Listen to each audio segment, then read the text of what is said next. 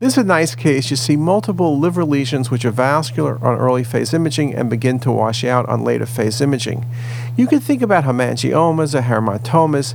This patient, when you look at the images, is missing the right kidney. The patient had renal cell carcinoma with a nephrectomy, and this is a classic case of metastatic renal cell carcinoma to the spleen.